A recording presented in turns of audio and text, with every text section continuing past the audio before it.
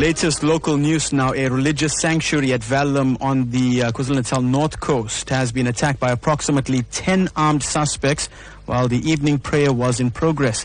Now, it's believed that the Hazelmere Mazar was attacked by gunmen who were apparently wielding AK47 rifles. To tell us more, we're joined on the line now by Prem Verulam from Reaction Unit South Africa. Prem, good morning and welcome to Newsbreak. Good morning. Can you discuss the circumstances surrounding this incident? Well, members of Reaction Unit South Africa were called out at 1955 to the Hazelmere Mazar, that's approximately 5 kilometers from Verulam Central. On arrival at the scene, we were informed by approximately 10 worshippers that 9 to 10 gunmen had forced their way into the Mazar and robbed them at gunpoint. Several victims were also assaulted. A house was ransacked that was adjoined to the Mazar, and the suspects then fled in a white Bantam bakkie.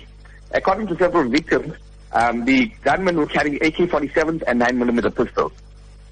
Prem, let me come in there with the question, because according to the witnesses, these suspects were actually robbed of their cash keys, or the suspects actually robbed the people of the cash keys and their mobile phones as well.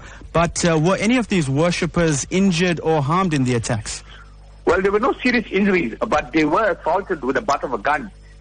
Firstly, a 14-year-old boy had a firearm stuffed into his mouth while his father was forced to open the gates and doors leading into the mosque.